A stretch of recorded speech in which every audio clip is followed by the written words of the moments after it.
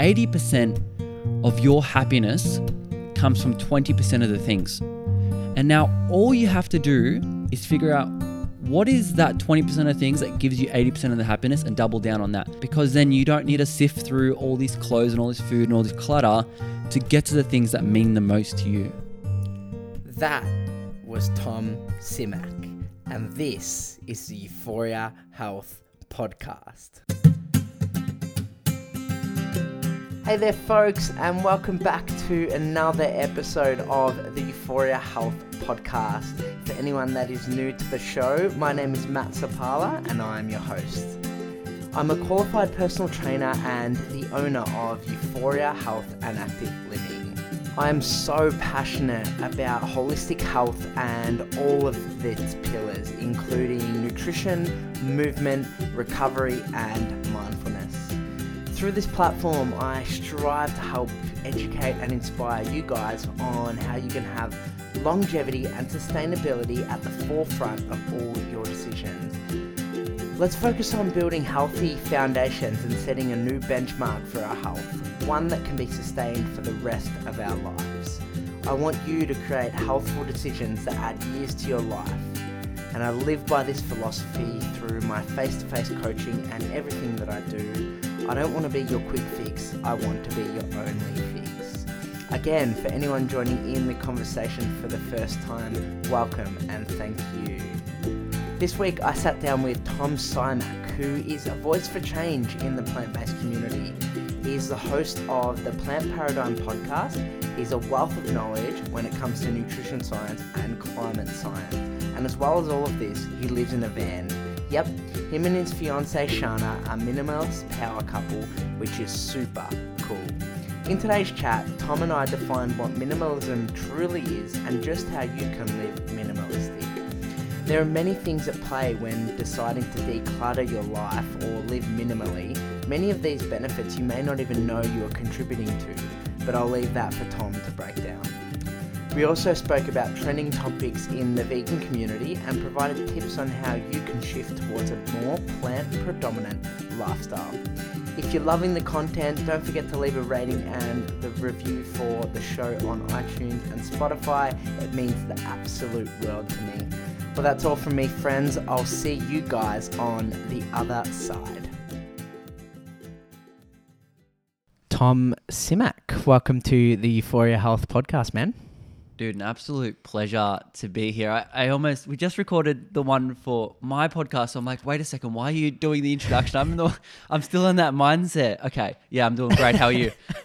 Things are good, man. It's been, it's been a whirlwind sort of couple of hours since we first met this morning.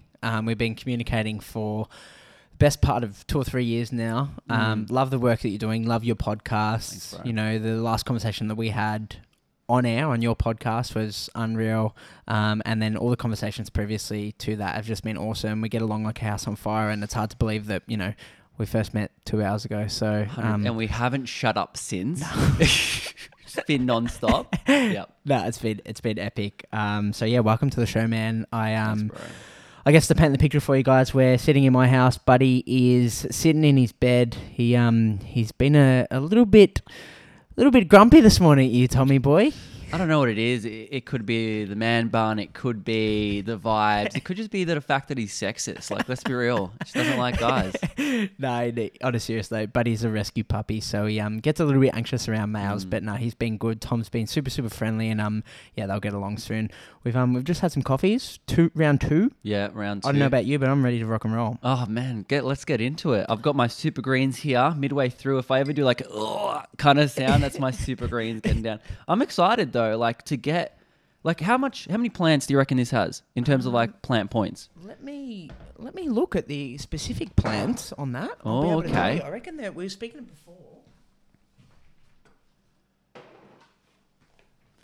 Read me the nutrition I'm about to get when I have these super greens. And we can kind of make this an ad for you, can't we? Well, yeah, shout out to you, Emil, sponsors of the show. So I do appreciate your work. This is their Super Greens powder, the Essential 8, which is their multi-nutrient, which is what you'd all be familiar with, is the product which I live by. But we've got wheatgrass, wheat seedling, barley grass, whole orange powder, guar gum, broccoli sprout, turmeric, marine magnesium, artichoke, parsley, green cabbage powder, silicon dioxide, dandelion, asparagus powder, cranberry juice powder, blackcurrant juice powder, papaya powder, cherry juice powder, organic spirulina, organic chlorella, organic whole food multi-nutrient blend, spinach, broccoli, carrot, sweet potato, orange, apple, strawberry, sunflower seed, shiitake mushroom, maitake mushroom, citric acid, biofermented probiotics. I won't read them out because they're tongue twisters. Vitamin B1, vitamin B2. So, yeah, the picture of health in a... Yeah, I just finished it. You know, as far as greens go, if someone... This is my honest review, to be honest. As far as greens go, it's one of the better juices, I think, because no one's drinking this expecting it to taste amazing. If you are, this is probably not the right product for you. You're probably better off with like a kombucha or something. But that was actually pretty good. And considering I just got about 30 plant points there, I'm stoked with that. Yeah, it's a great, I guess, insurance policy to a plant-rich diet. That's a lot of green. I think that one drink... And I eat a lot of greens, but that was probably more greens in one drink than I'd have in most days. Yeah. Like I'm sitting here eating... Have you tried sprouts? Love sprouts. Do you love sprouts? Yeah, How do you love... broccoli sprouts. Can't do it. Alfalfa's okay, but broccoli sprouts taste so bad. Yeah, right. You actually genuinely like them. Yeah, in a salad. Like, you don't go out and eat sprouts. Like...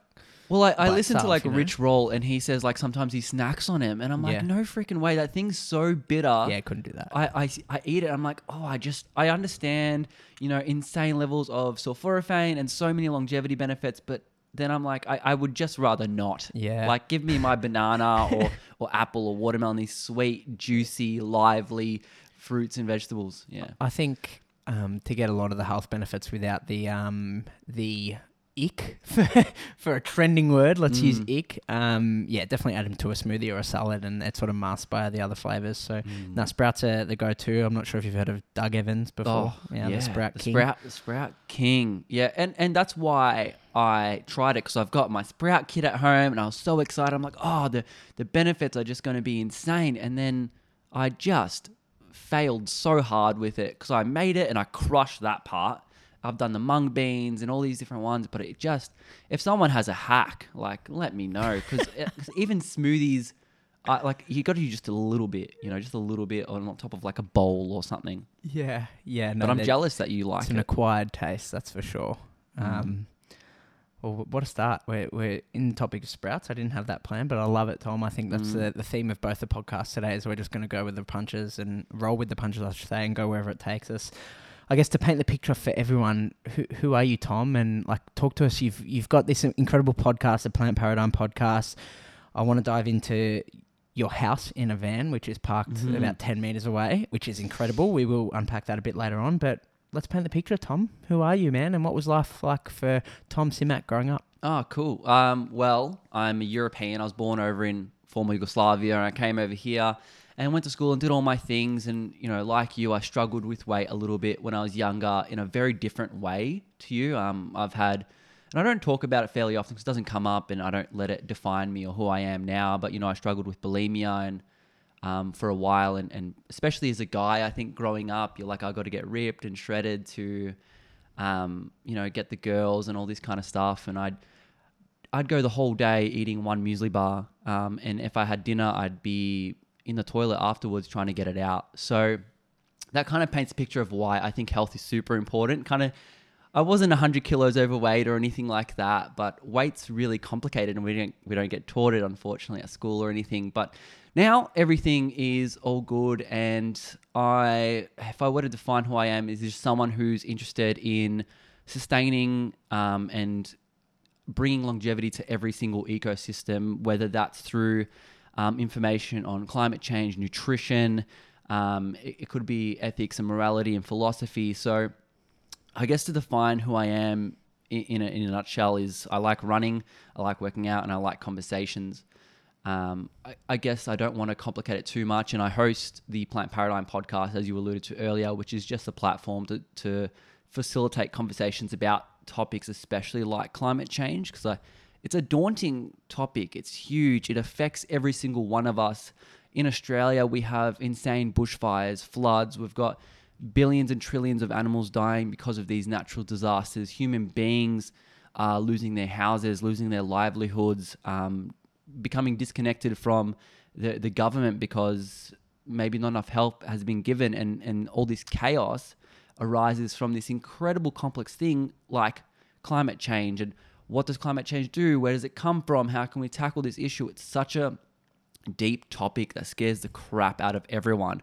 Is it because we use too much plastic straws? Is it because we eat a certain diet? Is it because we drive cars instead of ride bikes? Well, that's, diving into that. And I don't think anyone really knows everything. And we're learning about it a lot now. But essentially my goal and who I am is trying to explore different solutions around all those different topics while not dying of climate anxiety and still living a happy life through exercise, through a lot of your values, the community, the connection, making sure you're the best version of yourself. So that's, I guess, a good way to set the preface for who I am and my values.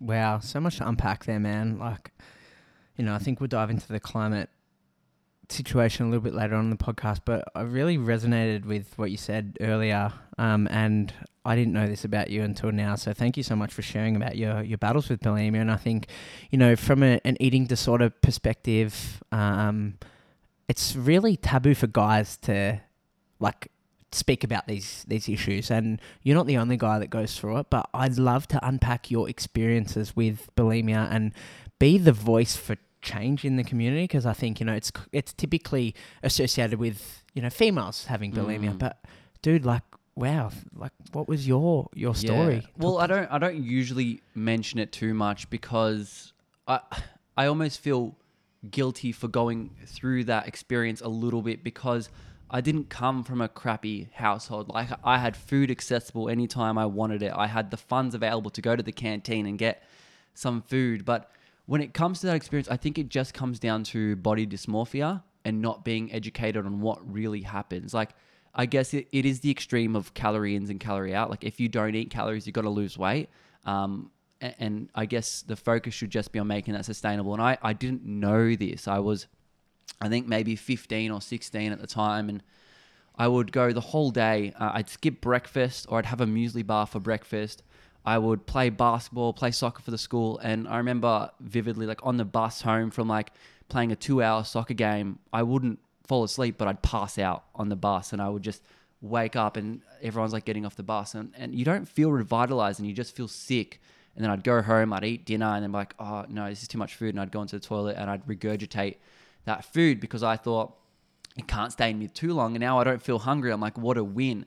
And in my mind, I didn't really understand what bulimia was. That just made sense to me. If I don't eat, I can't gain weight, which means I will lose weight, and then I'll be able to get the girl or feel the best or be the alpha in the group or whatever that is. And that just kind of went like that for, I don't even know how long. I wouldn't eat. And I wasn't overweight. I was a bit chubby when I was younger, but I got pretty thin, and I would just work out so much. I'd wake up in the morning and go for a 5K run before school. At lunchtime, I was always playing basketball or footy, and straight after school, there's a gym next to my school. So I went and gym for an hour or two, and then I'd go home and maybe have a few muesli bars or a protein shake for dinner. So it was just a complete lack. And then that, of course, you always feel acidic, and it was a really crappy feeling. Eventually, I don't even know how I got out of that circle. I think it was just the fact that I had an abundance of food all around me.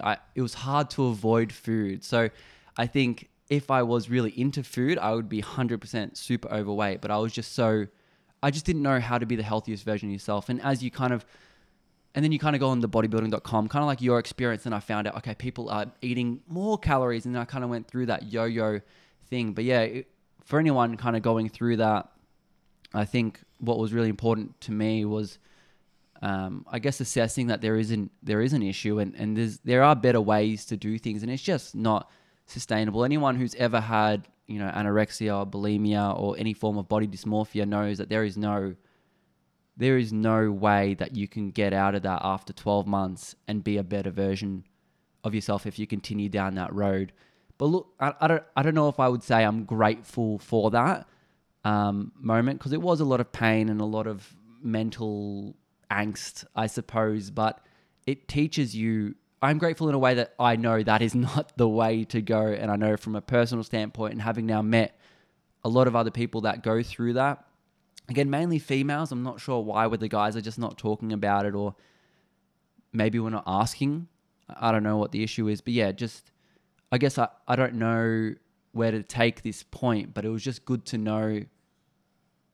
I'm grateful that it happened, but I don't know if what the way is to tackle something like that. Like if someone else was going through that, really just looking, what would work for me is if someone just looked me in the eye and just asked me if I was okay, and really talking about why that doesn't work, because you don't know the answer. You're not educated. So, and the worst thing is making someone else feel guilty, or ashamed, which is maybe why a lot of guys don't talk up, because they want to be the alpha. Yeah, I think it's a difficult topic to unpack, and a lot of people are not trained to be able to deal with eating disorders from a one-on-one point of view. So I would definitely highlight, if you're someone that has identified that you've got some disordered eating habits, and disordered eating habits don't have to be a diagnosed eating disorder. They can be things like what we spoke about before, about having some meals and then going to vomit it up, or the mindset around food. I think that it definitely requires attention, and it requires one-on-one work with a psychologist, a dietitian, to develop an action plan and develop a recovery plan, and really dig deeper to find out your why, your reasoning, why you believe that you have to act this way to get those outcomes, So I think, definitely want to preface that by asking for help and seeing a qualified professional that knows how to deal with this situation, because, you can't deal with this sort of stuff yourself. And a lot of eating disorders go undiagnosed, and disordered eating habits, they're very prevalent, and I face them personally. As we spoke about in my last podcast, I didn't have a diagnosed eating disorder, but my eating habits were not quote unquote normal. So I think normalizing the conversation around disordered eating habits and seeking help and guidance in that specific realm is definitely required. Now, Tom, I want to ask a question and pull apart that a little bit further. Did anyone else know about these habits, or was this done in secret? Just in secret. Like, if anyone would catch me or notice that I was regurgitating after dinner, I'd just say I'm feeling sick. And that was a really easy excuse. And I kind of thought about, before I did it, like, what if someone caught me and I just say that one thing? And I can't remember. I don't know if it's suppressed subconsciously to go really deep and be my own psychiatrist, psychologist. But yeah, I would just say that. And, I didn't have anyone to talk to. I think now people are a lot more accepting that these issues can happen. Like, it was really, I think, a lot more taboo back then, like 10 years ago, than it is now. I think it is a lot more, especially now that a lot more people have come out and said, this is what I've overcome, this is what I've faced. People can be there for each other. But I wouldn't open up. No way I'd open up to the boys about this thing that makes me feel like vulnerable and less masculine. Like, why would you open up about that? So I'm grateful that now I feel like there is a cultural and societal shift to talk about that a lot more openly. I haven't dived into what or why I was doing at the time, besides just wanting to be liked and taking that to a really unhealthy level, because, well, I don't know. I guess it all comes down to what you perceive, who you look up to. Or maybe I can't remember, but maybe I looked up to someone who was shredded. How do you get there? There wasn't that widespread information like there is now on the internet. So I feel like, I don't know, I wonder what the stats are as to if it's more, people are more susceptible now than they were before. I would personally argue maybe not, but I don't have any statistics to back me up. So yeah, I'd find that really fascinating. I think, I don't have any statistics at all to back me up, but what I know is things that I'm seeing from of like a one-on-one point of view, that I'm noticing early signs of disordered eating behaviors. And I think we spoke about it in your podcast, Tom. It's like, it's everything that we're conditioned to believe and how we're conditioned to think, and things we're, that are placed in our environment. Like, we hear these words thrown around like cheat day, or if it fits your macros, or like scare, It's just bro science. It is. But subconsciously what that's doing is it's really hard to quantify, and often we don't notice the impacts until, it's too late, until we've got to diagnose quote unquote eating disorder. So I think, knowing the signs, educating yourself on the signs, educating your community on the signs, and offering, some support from a qualified professional is definitely the way forward. And like, obviously that's something that we can do from a community point of view, but there definitely does need to be some societal shift. But like we spoke about before, that happens from a community level first. So 100%. Yeah, like I guess, again, just to reiterate, if anyone's like going through any of those sorts of symptoms, please reach out for support. There is so much support out there for eating disorder recovery, disordered eating behaviors. If you're unsure, if you're expressing these signs and symptoms, please reach out to me. I'd be more than happy to help where I can within my scope, and then forward you on to someone who's more specialized in that. But thanks, Tom, for sharing that, man. I know it's a pretty vulnerable space, and it's quite hard to open up about it. I don't know why I really started with that. It's not something I go to. I don't think I've ever said it on with a microphone on, having done over 100 episodes of my own show and been interviewed for others. It's nothing that comes up, but I wanted to reshare that vulnerability since you offered it on my podcast, talking about you being 100 kilos when you should have been 40 at a healthy, like, that takes vulnerability to admit that there was an issue there, and it might have been on a different level, but that does take vulnerability to admit. So I just wanted to offer that in return. Thanks, man. I love where the podcast is heading. Now, I want to circle back to that a bit later on, but you mentioned that you've got your own podcast, The Plant Paradigm. How did this come about, mate? And talk to us a little bit about the journey so far. Yeah, sweet. So it started out as a travel guide, actually. It started out as how to travel vegan. And it was like that for maybe a year or so. And it was just travel guides. So if someone wanted, like, we were traveling the world. I was a travel agent at the time, and I used to win trips, and we were just traveling all over the place. And I'm like, man, traveling as a vegan, I know a lot of people would have a lot of issues with anxiety of, what am I going to eat? Is it just going to be potato chips and crap? So I'm like, I don't know if that's true. And so I went on this journey of figuring out, all right, where do I eat in Seattle? Where do I go in Bali, Thailand, all across Vietnam, like Hanoi, Ho Chi Minh. And it was at a global scale. And I only did like maybe 50 episodes of that. And that kind of dives into the language barriers, what apps to download, the top 5 restaurants. So I was still doing my research. I was doing like the top 5 best restaurants, and I was diving into the owners, the founders, the reviews. Like, if you've only got 2 days in the place, where do you want to eat? Because there's people out there that just travel for food. Like, I would drive to the other side of the city for a cafe. And I just wanted to be that resource for other people. Almost like I saw Happy Cow, and I'm like, there's no audio version of this at all, period, at the time. I'm like, why? What if I'm just driving to the city, or if I'm just hopping in an Uber in Bangkok and I just want to go somewhere to eat? All right, let's get this quick 3-4 minute episode and go eat there. And then that kind of, people kept reaching out to get interviewed, and I wanted to interview a few people out of curiosity and selfish needs as well. So I ended up changing it to the plant paradigm eventually, which, the plant paradigm just means, what is the power of plants? What can it do? And where does your mindset take you? So if I asked you, Matt, when you think of plants as a technology and as a tool, where does your mind go? Wow, I don't really even know how to answer that. When I think of plants now, I guess I'm conditioned to think of like food, like plant-based foods. And what does that do for your body? Nourishes.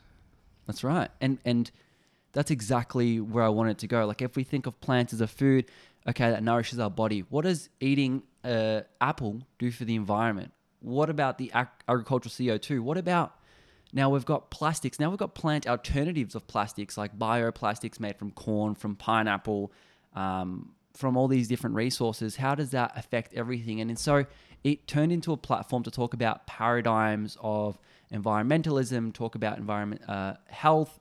It could be running, could be nutrition, whatever it is. So that's kind of what it turned into, interviewing leaders in the field. So, and I know we've had a lot of overlapping guests, Jimmy Halfcar, Dara Hayes.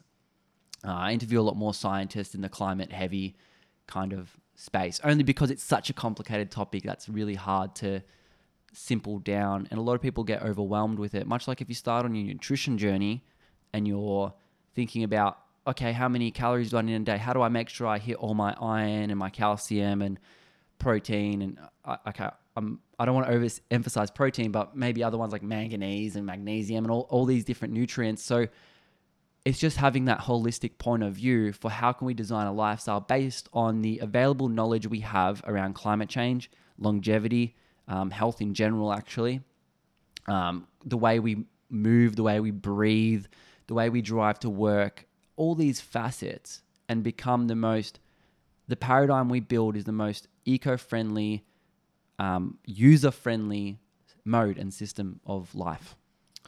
You do your best with what you know, and when you know better, you do better. That is the best. I could have summed up 5 minutes of talking with that one sentence right there. No, I think, you elaborate on that perfectly, Tom. And, I think we both share the same value that, life, you're constantly learning, whether that be about many different facets of life. So finding what you're passionate about and taking life on a journey, and you're never at that destination, having the mindset that, life is a journey. I know it's a very much a cliche, but life is a journey and the destination is the journey. So learning to approach a situation like that. Let me rephrase it. I heard this recently because I always used to say life is a journey, but using the word journey kind of has that destination role. And you could say life is a journey, but enjoy the destination. Now, I've learned to reframe that as life is a quest. And you've got this big quest, and then on that quest, you've got these little side missions and quests that you can go to. But with a quest, there's no real destination with a quest, because you can have a quest that just goes on forever. So a quest can be like, I want to live my best life. That is a quest. And you can never, ever finish with that quest. I want to redefine and be happy with my relationships. That is also a quest that doesn't have an endpoint.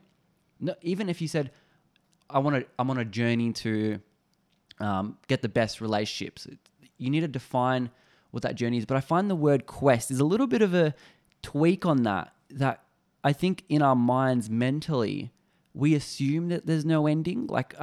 We grow up with games that always have little quests, like with GTA. You got the main mission, but all these quests, they're so exciting, they're exhilarating, they're bonuses. And I feel like it is a nice little, I found that it's helpful as a nice little shift of mentality, just as a little side note there.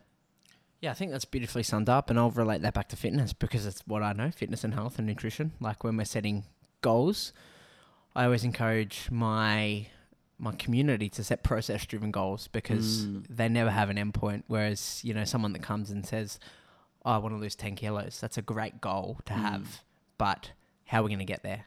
And if we understand the process and set goals, process goals along the way, it makes that big goal much more achievable in the first and much more fulfilling once we achieve there. Someone climbing Mount Everest obviously has the goal to get to the top of Everest, but you can't do that all at once. You need to break it down to the smaller goals. So first we're going to get from ground to base camp. Yeah. So breaking down fitness and life goals into smaller process goals, I feel like that's the key to longevity, and that's the key to actually enjoying the process rather than having that destination goal in mind, because once we get there, then nothing will ever be enough, because then we have a new goal, right? So we get to lose 10 kilos and it's like, oh, we celebrate that, but what's next? Yeah. Whereas if we have smaller process goals, we're inching that bit closer, we're enjoying the process, and we're actually learning what it's like to lead a lifestyle to get to the top. Well, it kind of goes back to that, like losing 10 kilos in 6 weeks or whatever your thing is, that's a side quest. It's not where I feel like you're right, people do overemphasize these small, arbitrary, albeit noble goals. But the quest is, and I think people just don't know, or they haven't set the time aside to figure out their values. They don't have that why behind it. And I cannot speak to that more eloquently than Simon Sinek. He says it incredibly, but if you don't know your why, you are going to flop, and then you're going to feel guilty and ashamed. Like, I couldn't lose that 10 kilos. What's wrong with me? Instead of saying my values weren't in the right place when I was going about that mission. Like, I'm sure as a trainer, you have to emphasize values for that not your quick fix mentality, because if you don't, then you're just going to flop, feel ashamed, and then you're going to feel like a failure. So I think that's a really important point. I think just to tie that in a bow as well, celebrating successes and celebrating small wins, because like if we're not celebrating the wins that we achieve, then we're putting so much emphasis on this big goal, but we don't know how to celebrate, right? And the big goal can take months, years, decades in some cases. Like, wouldn't we want to enjoy those months, years, or decades? Right. So setting those smaller goals, celebrating those successes, and then moving forward. For example, to put that into practicality, like if you're, on a quest to lose 10 kilos, losing that first kilo, huge celebration. Huge Give yourself win. a pat on the back. I don't know, indulge in a oat latte, whatever, whatever you feel like is an appropriate celebration. Have a veggie bar. Get back to work, you know, like it's all about celebrating successes and keeping the fire burning to get to the big goal. I think with celebrating successes, it does require a bit of vulnerability as well, because I think with a lot of people, and it depends on your upbringing, sometimes I think parents need to do, and when I even see parents of younger kids, they're not fantastic at validation. And I think us as humans are not fantastic at validation, because when someone speaks, some people are always just thinking, oh, how can I add value to this conversation? But in a way that's, I'm not present. And so where I'm going with this is being vulnerable to celebrate. And that can come in lots of different ways, like actually taking that moment to yourself to be like, shit, yeah, like I won that. And because I think a lot of time we don't think we're good enough. That's like a common human thing. I think a lot of people can relate to that. But celebrating is an incredible way to really admit, I am worthy of this goal. Like an example, when I ran my first marathon last year, I think it was, that is hard. If anyone's run a marathon, it's a bit of a marathon. So you're trudging along. I had an ankle injury. My ankle was swollen, and that's only halfway through. But I'm like, I'm going to push the hell out of this. And 4.5 hours later, I'm limping to the finish line, and I'm just crying. Like, I'm just bawling. I'm like, I'm in so much pain, but that's not why I was crying. I was crying because I'm so proud of myself. I could have given up as soon as I got that injury, which, to be fair, probably the healthier option. But as you're finishing that run or that side quest, whatever that is for you, I let myself be vulnerable. There was people all around me, and because they saw me finish and be vulnerable, they were crying. They're not the ones running this race, but once you become vulnerable and you can celebrate your wins without reservation, other people start to root for you. Like, I grabbed my fiance Sean by the arm. I'm like, I couldn't have done this without me. Finish the last 100 meters with me. And then you let yourself have that win, have that moment, and then reflect on that. And then, like you said, get back to work. Appreciate that moment. You did it. You're worthy.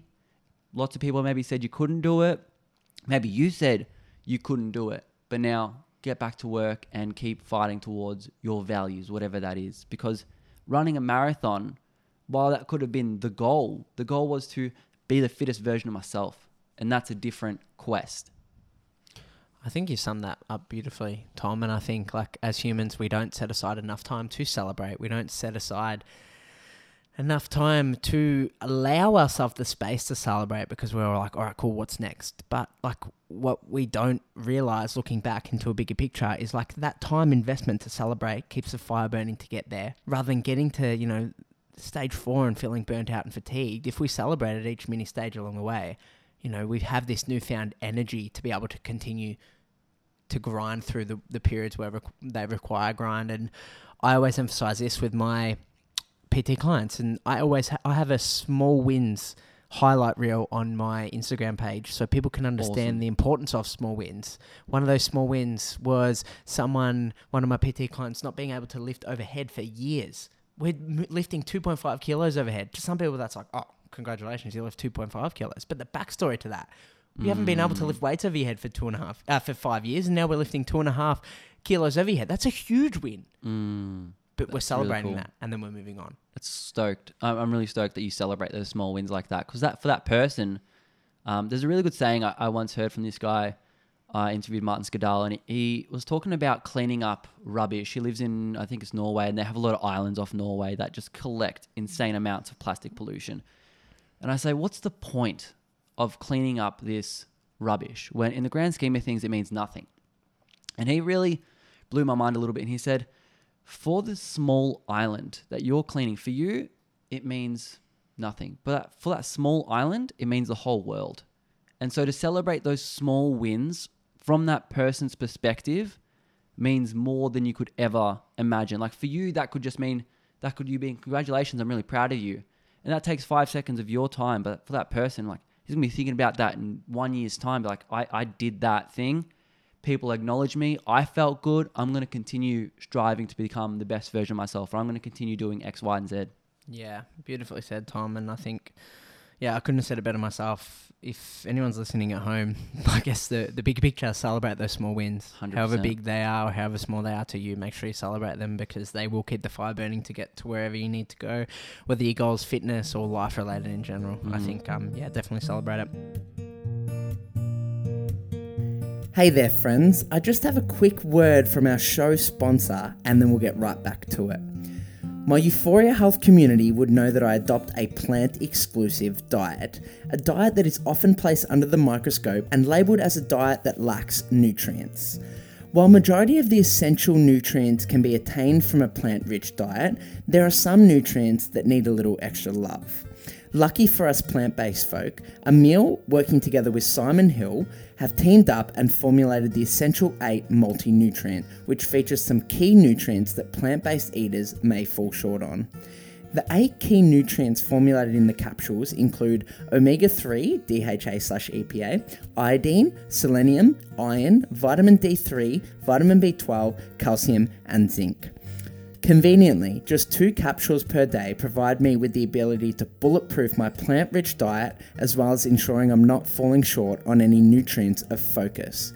I personally take 2 capsules of Essential 8 every day with breakfast, which ensures I can maintain my vital bubbly self and continue to promote active living within the community. The best part about this is that Emil have taken the hassle out of the reordering process through their monthly subscription model. Essential 8 just arrives at my doorstep each month, no questions asked. To get yours, head to www.emil.com/Euphoria Health. That's www.emile.com/YOU4IA Health. Be sure to use the code Euphoria Health at the checkout for an extra 5% off your first order on top of the generous subscription discount. I'll have a direct link in the show notes for you guys. All right, let's get back to it. I want to pivot a little bit, Tom, and talk about van life. So you gave me a bit of a tour of your humble home. Yes. It is to some people tiny. To me, it is so spacious and bloody awesome. Talk to us a little bit about van life. It's pretty big when you get in there. Oh, 100%, man. Talk to us a little bit how that came about and how you're finding van life. Cool. So me and my fiance, Shana, we bought a van last year. It was already done up. We're not good with our hands and tools like that. We did a few modifications, but it's a 2015 Volkswagen Crafter long wheelbase. So it's about just under 7 meters long. And I'm 183 centimeters. I can stand up fully in there. To paint a picture for people, it's got your toilet, it's got a shower. Everything's minimal. Like the toilet is in the shower and it's got a sink. It's got a kitchen area. We store everything we need, but it's just the best way to get around town, really. Like, not in the city, but it depends on your values. Like, everything, everyone knows what van life kind of is. They've seen the Instagram reels, they've seen the Pinterest, they've seen what these cool lifestyle is like. And it's just about being open to new experiences, really. We just wanted to try it because in Australia, if anyone's listening in Australia, they know how hard it is to travel to those little towns in between. Like Melbourne to Sydney, 9-hour drive. All the things in the middle, you got like Wollongong, you've got Lakes Entrance, you've got all these insanely, like Eden, Merimbula, like you've got insane amounts of beauty in between the capital cities where the main airports are. So Australia, places like Australia, Europe, actually pretty much every place in the world. So untouched. Like the places we got into some of these days, I'm just like, what a beautiful place that we would have never, ever been able to, like, I remember this one time we went from Cairns to Melbourne, which takes about 33 hours if you were to do it in one stint. And we had to fill up fuel and we drove, I'm just like, all right, let's just find the nearest fuel stop here. And we drove like down 20 minutes down this valley through like trees to find this quaint town that I don't think you could see from an airplane because it was just surrounded by trees. And it was like 150 years old, just these local people just having a yarn. Like, the experience is very different with life. Like, I look at a place like I guess this is called a townhouse, right? I look at this and I'm like, this is humongous. Like, this living room that we're sitting in has got like double to triple the amount of living space that I have in the van. And it really gives you the set of values that you need. Like, we fit our whole life in one van. All our clothes, a lot of my camera gear, my podcast gear, all of our laundry and our dishes and our cooking equipment and our food and our board games, what we do for entertainment, work stuff, everything.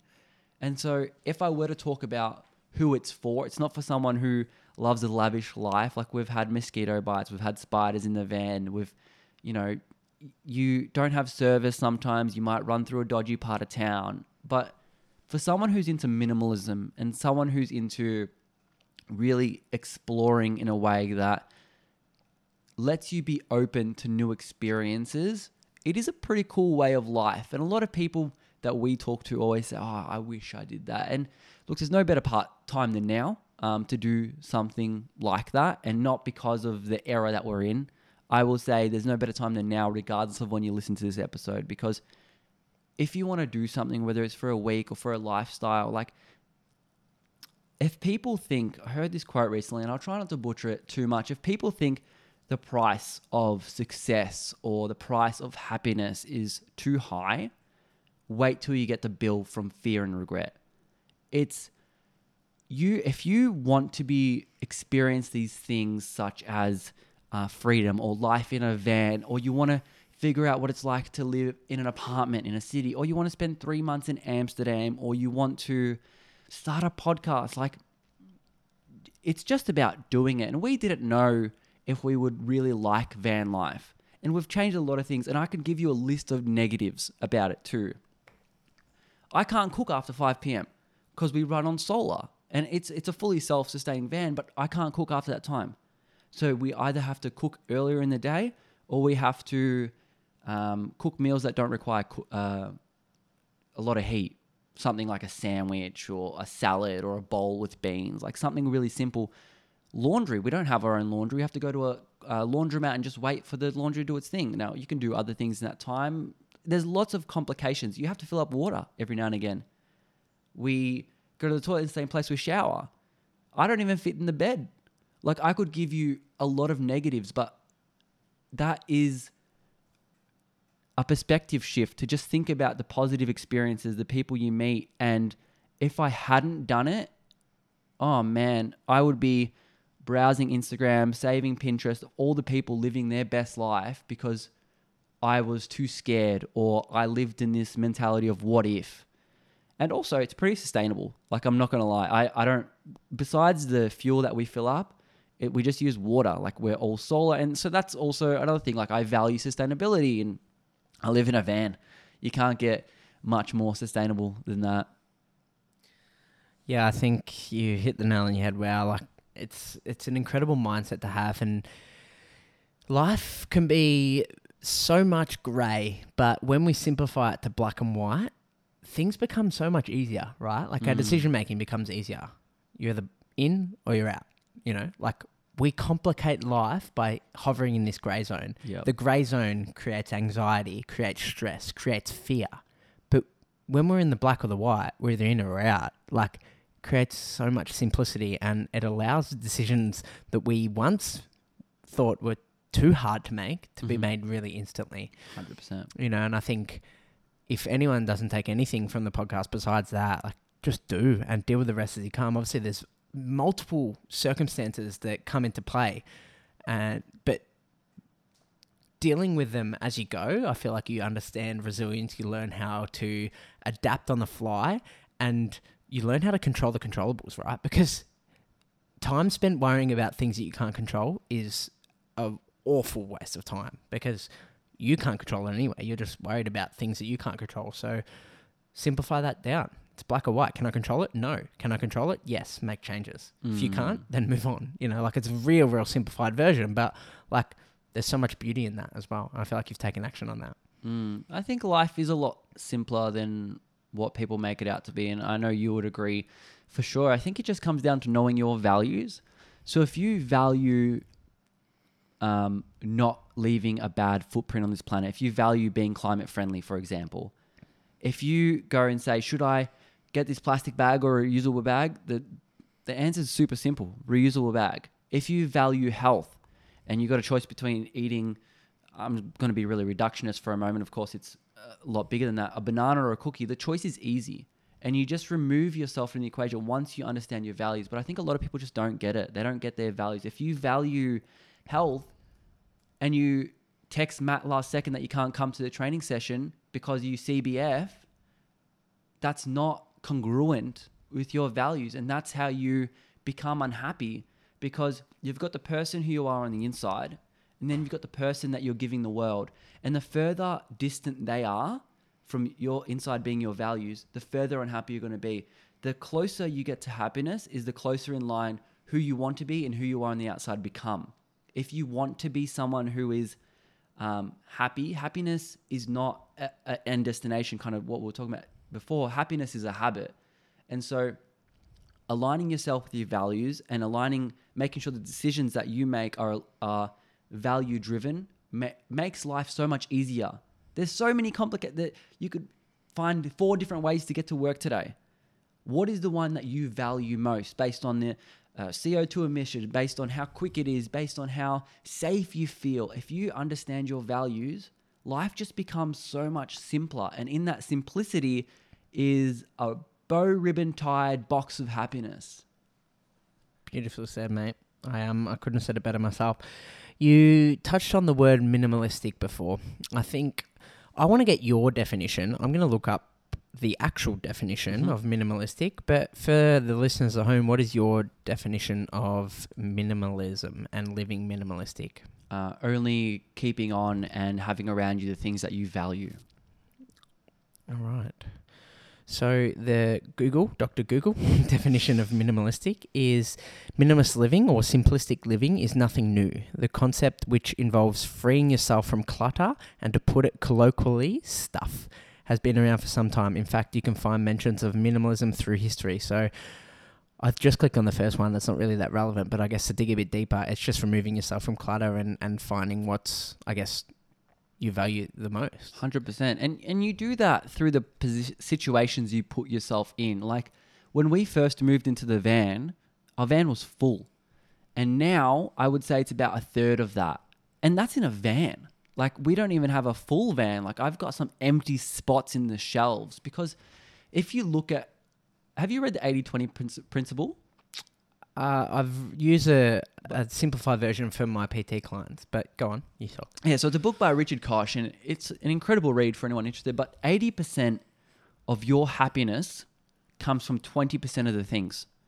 And now all you have to do is figure out what is that 20% of things that gives you 80% of the happiness and double down on that. So where it comes to minimalism is the clothes that you wear. If you look at your cupboard, now 80-20 isn't an exact rule. It could be 70-30. It could be 51-49. It could be whatever, but a majority always comes from minority. If you look at your closet, 80% of the clothes 80% of the time you wear 20% of the clothes. Sorry, I had it the other way. If you look at the food that you enjoy, 80% of the food that you enjoy, you might only eat 20% of the time. Now that's a problem. You have to switch it around and be like, 80% of the time I'm eating all the foods that I enjoy. And that raises your level of happiness. So if you look at a group of friends, like 10 people, let's say 2 friends, whenever I hang out with them, they give me 80% of my joy.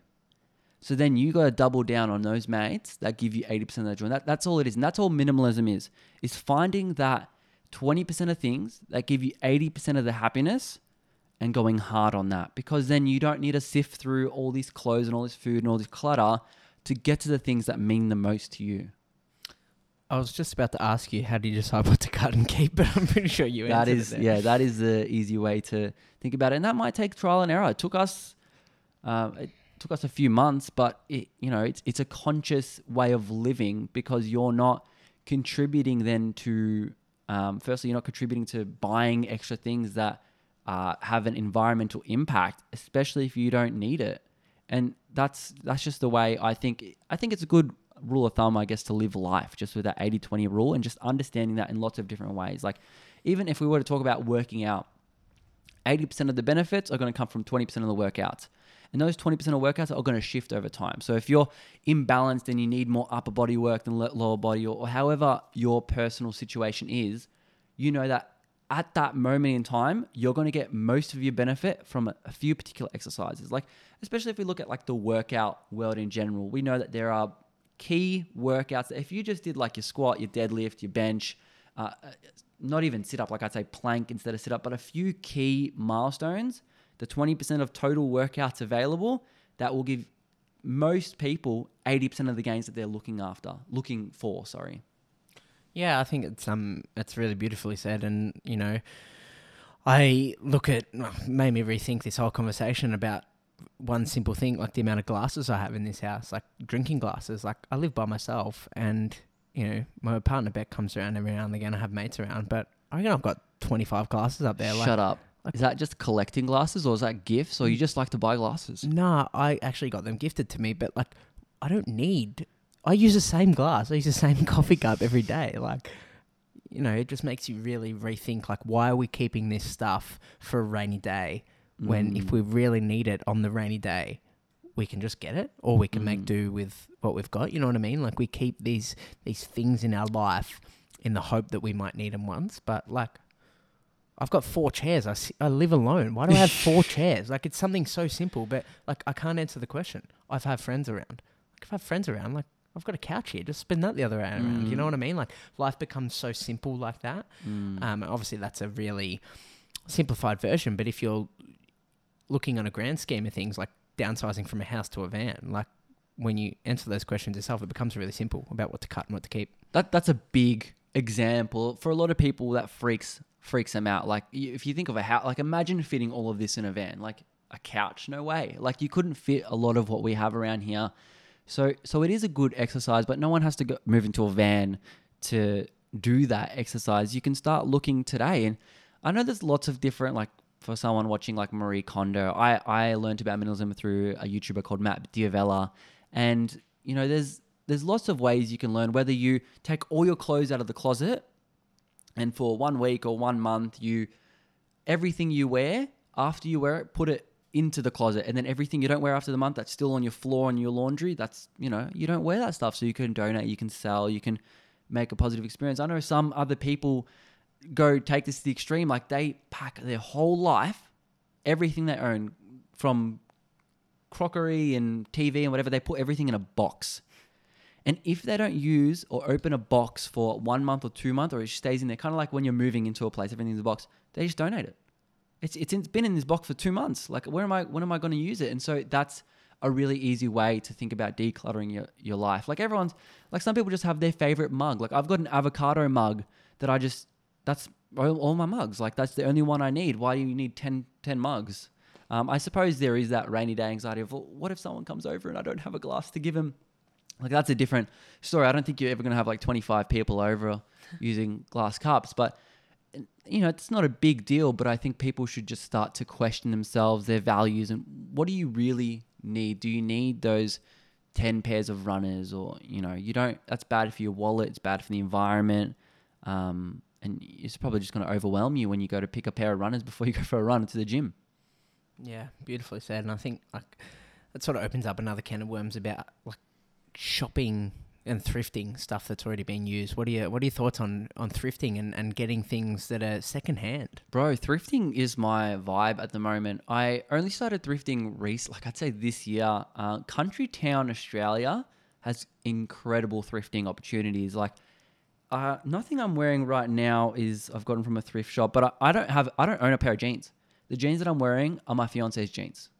Do not own a pair. So we share the same jeans. That's awesome. So it's just, and for some people it's like, no, I need my own thing, because we have like an attachment to having something that's ours, whatever, that comes from childhood trauma. We won't go into it. But thrift, like I bought, at the moment, my sportswear, almost all of my sportswear from a thrift shop. I found a pair of Skins for $3. Like, Skins is like a brand of like compression wear. I found it. Then I went back to that same thrift shop a few months later. I found another long long pair of like compression for like $3. I found a sports top for $2, and I probably have all my sporting gear for like $30. And so not only is that incredible for my wallet, but you feel great for the environment. And also a lot of thrift shops, they're charities, they're non-for-profit. You're, instead of paying this corporation that may or may not be ethical, you're directly paying an organization that runs on volunteers and that feeds the homeless people, or that is the Red Cross or the Salvation Army like we have in Australia. And I think it is a very cyclic decision. Like from your money, everywhere your money is going in that cycle is positive. So I think thrifting, huge plus. Fast fashion, huge down. So yes, you can get a $1 top at Target. You know, do you want to think about where that $1 shirt came from? I don't know. Do you want to think about what child made that? I don't know.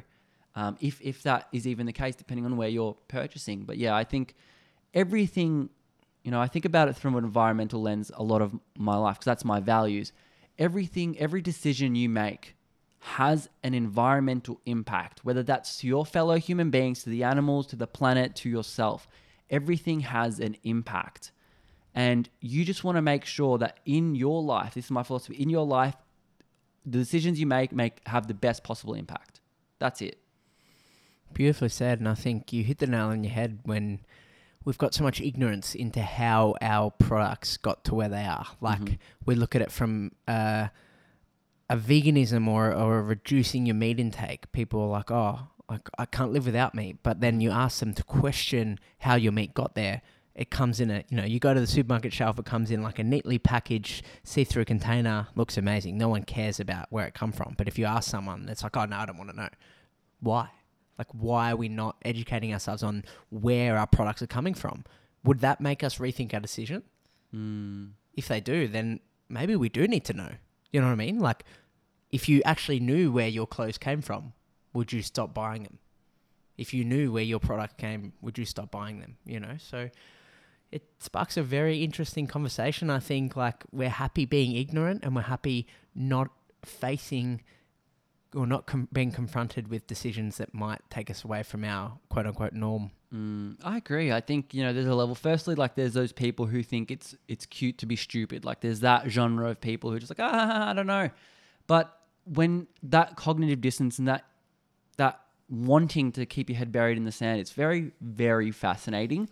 I can't say I've ever been on that side of the spectrum, so I'm not super empathetic to why people are there. Like I kind of get it that people, I understand human beings love order. They love, they hate change, really. Human beings hate change a lot of the times. They want the same barber every time. They want the same Friday nights, Kung Pao chicken night. You know, they want that order. And in a life of chaos where we can't control this virus that's come out, we can't control the border openings, we can't control a lot of these things, I understand why people hold on to and cling on to in an unhealthy, extreme way their biases and are unwilling to change. I get it. Now, could we say that that is ethical? No. Like, you wouldn't say that about anyone else. Someone who, say, every time you buy a top, you're in terms of fashion, you're funding slave labor. Like, you making you feel yourself better by keeping her buried in the sand doesn't change the fact that that child has to work all these hours for cents on the dollar. So I get it, but I think that is a very, very crappy and selfish excuse. And I'll just be real about it. Like I have compassion, but I think sometimes we have to call it as it is. Like we're a bit of a censored society, and if you're contributing harm to other people, you need to be called out regardless of what that industry is. Yeah, I think that's beautifully said, and like it comes from education, right? And leading with an open mind and educating yourself and educating others around you about these things and about how to approach a situation, like how to change your mindset, how to think beyond that present moment is something that can be applied to all facets of life, whether that's fitness, thinking about the long term, thinking about where your clothes came from, thinking about how your products got there to influence your decision. I think once we start to cut open those can of worms and really focus on bringing it back to our values and knowing how these things happened, it makes the decision a lot easier, doesn't it? 100%. People always say, humans are more superior to animals regardless of the environment, whether it's for veganism or something else. Like humans are more superior, like because we can think outside of the present moment. But really, human beings don't exercise that logic a lot. There's a big saying that I kind of subscribed for a long time is logic is a superpower. And people say we are superior because of this, but yet you don't act like that. And yeah, it's a huge cognitive dissonance. People live in this state of irony. And it's just about being present and conscious and critical of yourself. Why do I think these things? How do I think these things? How is what I'm doing affecting someone else? If you say something mean or insensitive, how does that affect the other person? It's something I'm learning all the time, but it doesn't mean that I'm perfect. Like I'm super imperfect when it comes to this kind of stuff, but that doesn't mean I don't have to try. It doesn't mean that because I hurt this person's feelings, I have to change in this way. It doesn't mean, oh no, that's too hard for me. To change is too hard. So I'm just going to continue hurting this person's feelings. That's just, if you put it that way, you're going to be a twat, a tool. You're going to be so looked down upon if you do something like that. It's funny. I hear this quote related to fitness all the time, and it's if your tire bursts, you don't go around and slashing all the other 3 tires. Yeah. You go and fix that one tire, right? So that can be related to life and ignorance. Like if you know that there's an issue somewhere, or you've identified that is making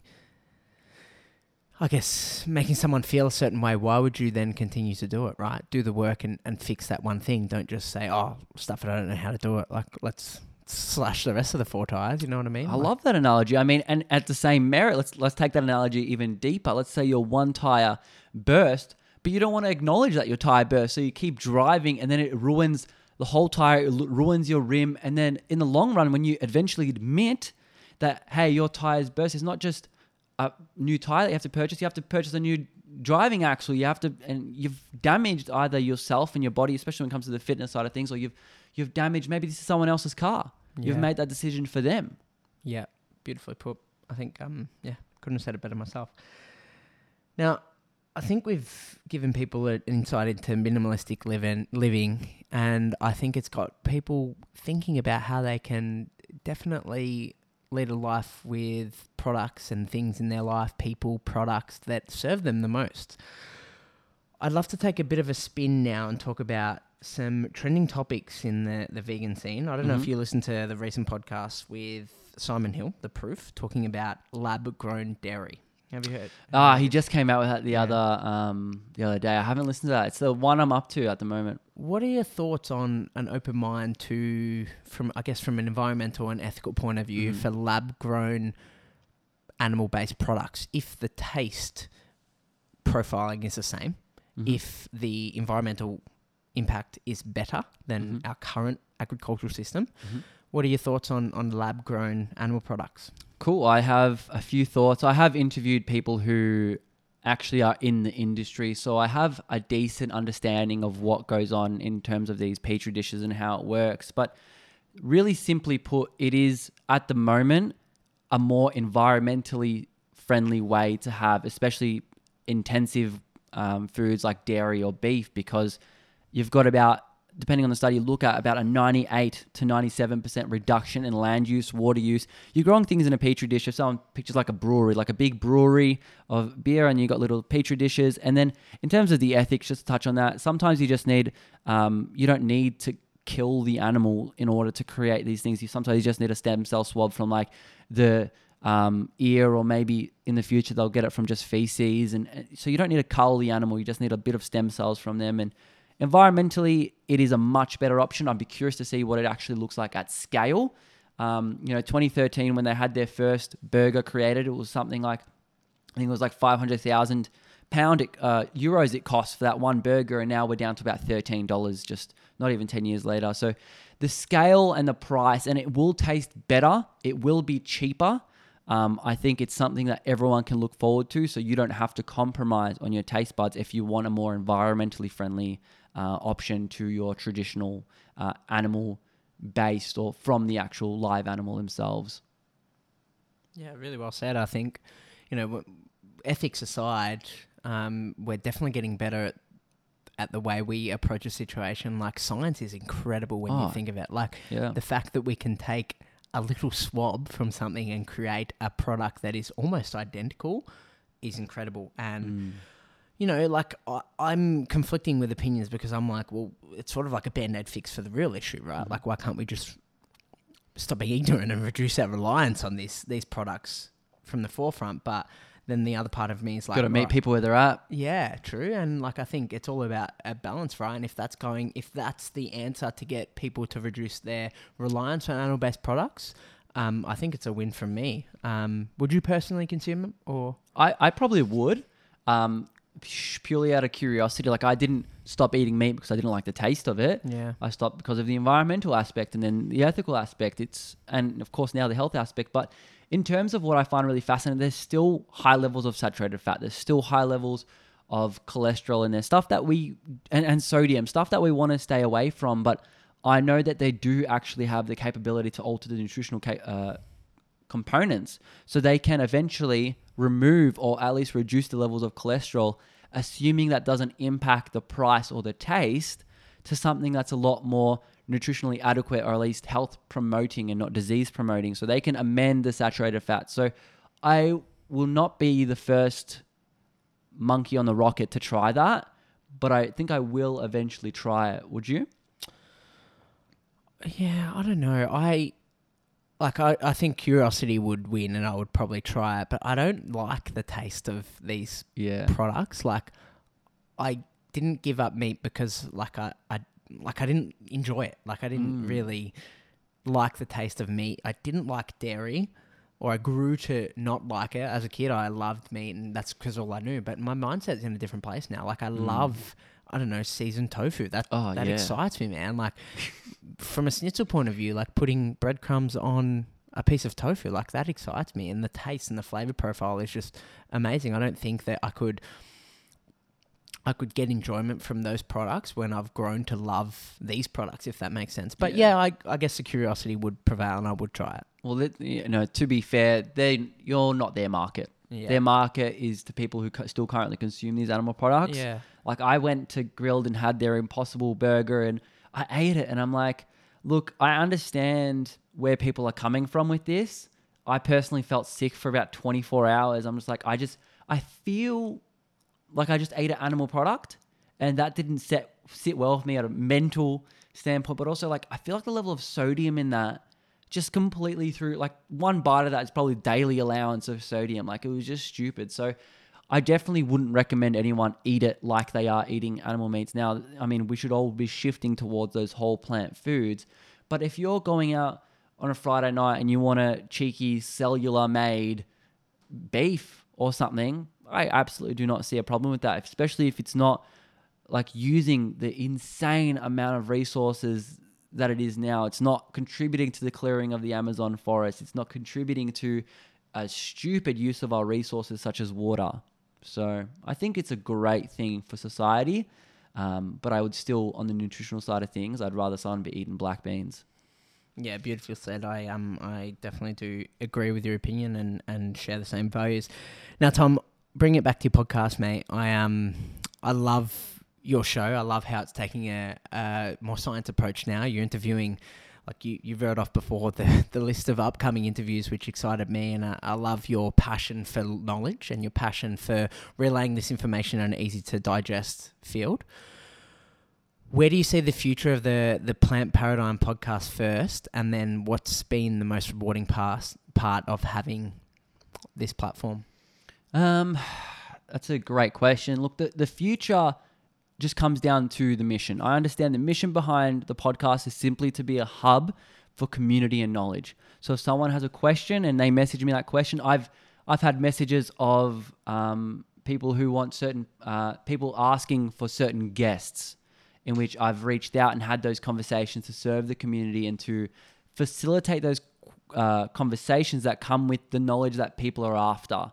So it's just about the future is simply staying as it is. So facilitating conversations where we don't just listen to a podcast and, all right, cool, wham, bam, I'm going to go forward with my day as if I didn't listen to it, but taking those conversations and then understanding the information to a way that I can go home and transmit that to my friends and family, and to continue these healthy dialogues well beyond a 60-minute conversation that you listen to on your transit to work or whatever it may be. So the future is simply to be a hub of knowledge to further facilitate conversations on how we can be the best version of ourselves for ourselves, for other beings, and for the planet. And my favorite part is really just to selfishly be able to meet incredible people, to learn myself, but also to see, over the past 2.5 years since I've been doing the interviews, science has changed a lot. New IPCC reports have come out that have completely changed who we are as people, but it also kind of documents the mentality of these researchers, of these human beings that are in the field. Solidifying that is incredibly powerful. And so I think sharing that in a relatable way to people is something I'm really excited about as for the future of the podcast, but also just keeping it down to the bare minimum. Plants have this opportunity as a tool, as a platform that can address climate change. You can still be the best version of yourself. There's no end goal for it. There's no, I will get to X amount of listeners, or I will interview Joe Rogan just to roast him on the podcast for 30 minutes. All I want. There's nothing like that. As much as I'd love to roast him, and I've said that many times on the podcast, how many pet peeves I have with that guy, and what he says is just illogical. But that's a side note. It's just a quest to further these powerful, impactful conversations on how we can better all things. Yeah, I think that you hit the nail in the head when you said you don't just listen to a podcast and then, you go on with your everyday life. You listen, you extract information, you educate yourself, you empower others, and then you implement a lifestyle where these things, come up more often. Like, I've never listened to a podcast and been like, wow, I can't wait not to do that. Or, you know what I mean? Like, you listen to something, you're like, oh, cool, I'm going to give that a try. Yeah. Like, amazing. I've tried listening to podcasts that I completely disagree with. I think that's really constructive. I've listened to a few where I'm just like, man, you are just speaking out of your butt. Like one of those ones, no references, just this is my opinion, and it's controversial, so it gets more likes and downloads. So I think it's healthy to exercise patience in that way of trying to listen to things that you really disagree with. Kind of like what we said earlier, like it's not now that I'm vegan, I'm superior and I know all things because I live in a van and I'm X, Y, and Z. This is who I identify as. I still don't understand 99% of things. And it's important to put yourself in a position where you are still questioned to your core on who you are. I understand purchasing Cavendish bananas isn't the most ethical thing because 98% of our banana purchases are just Cavendish. Now there's this disease called Panama 4 that's wiping out that race of bananas, and eventually we're going to be stuck without bananas. That's a scary thing to know. Now, I'm a huge fan of bananas. I'm a banana connoisseur. Do I stick my head in the sand because that's a fact? No, it's about constantly educating yourself, even if it's something you don't want to hear. And so I love listening to podcasts that are pro-meat.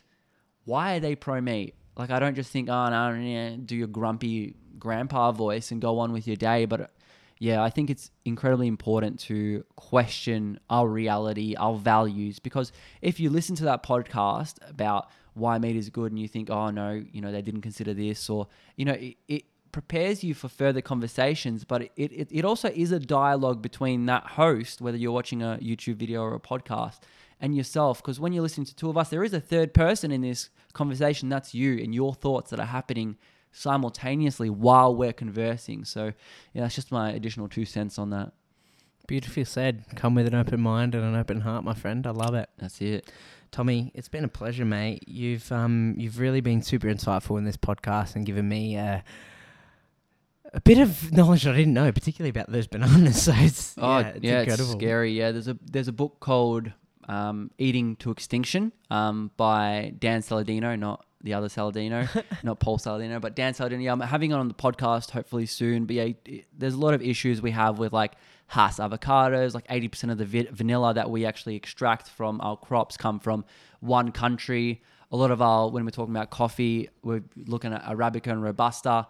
A lot of these coffee beans are actually, the coffee, I don't know if you know how they grow, but they're very fussy. They have to be between, I think it's like 1,000 meters and 1,200 meters above sea level. And this is really impacting impacted by climate change. So we've got about 2.4 to 24 million people, depending on the stat you look at, whose jobs are on edge because of the climate change. And there's lots of things that we purchase that are just risky because they're grown in Ethiopia and it's only Ethiopia and then it's becoming out of waste. So yeah, it's important to know where your food comes from so you're not contributing to something that's bad. It's like veganism isn't perfect. You always got to learn. Plants have their own baggage, so to speak. But yeah.